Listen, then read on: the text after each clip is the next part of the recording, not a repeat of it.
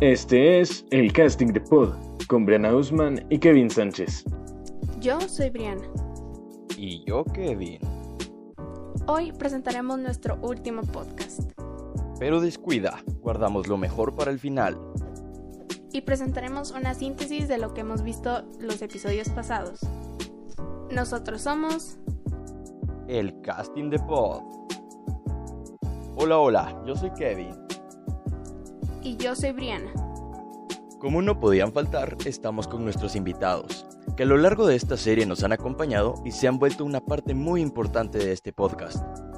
Sin más preámbulo, con nosotros Stephanie, Alejandro y Simón. Me complace decir que disfruté mucho cada episodio, pero tristemente todas las cosas tienen un final. Hoy haremos un diálogo de nuestros aprendizajes y un recuento de todos los episodios pasados. Como ya comentaron nuestros invitados, hoy concluimos con un reencuentro. E iniciamos con una pregunta. ¿Cuáles creen que han sido las ideas principales de los episodios pasados? Viéndolo por encima, hemos visto la cultura y la religión.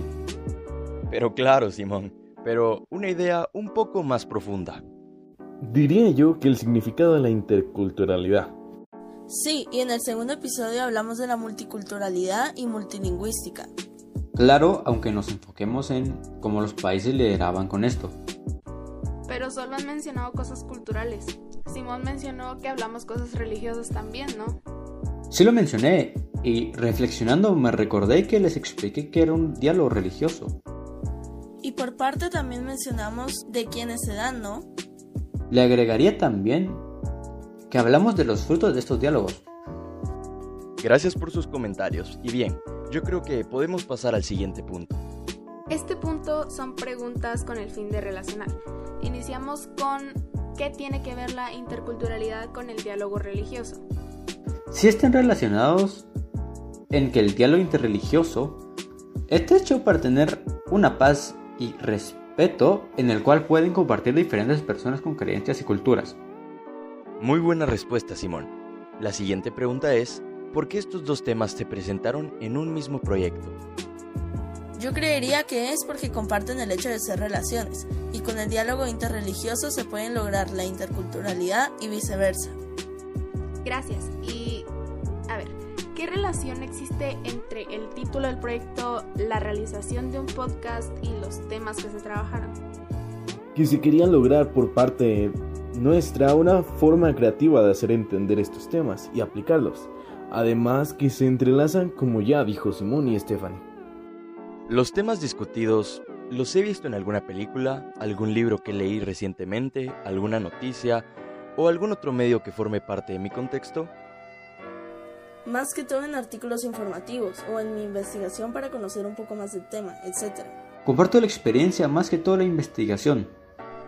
Y con eso podemos dar cierre a este punto e iniciar el último. Y bien, con todos los temas que hemos tocado en este podcast, ¿cuál creen ustedes que es el aprendizaje más valioso que nos dejó? Creo yo el hecho de reflexionar los temas de la realidad de Guatemala y de muchos guatemaltecos en temas como la interculturalidad, la cual en Guatemala no existe.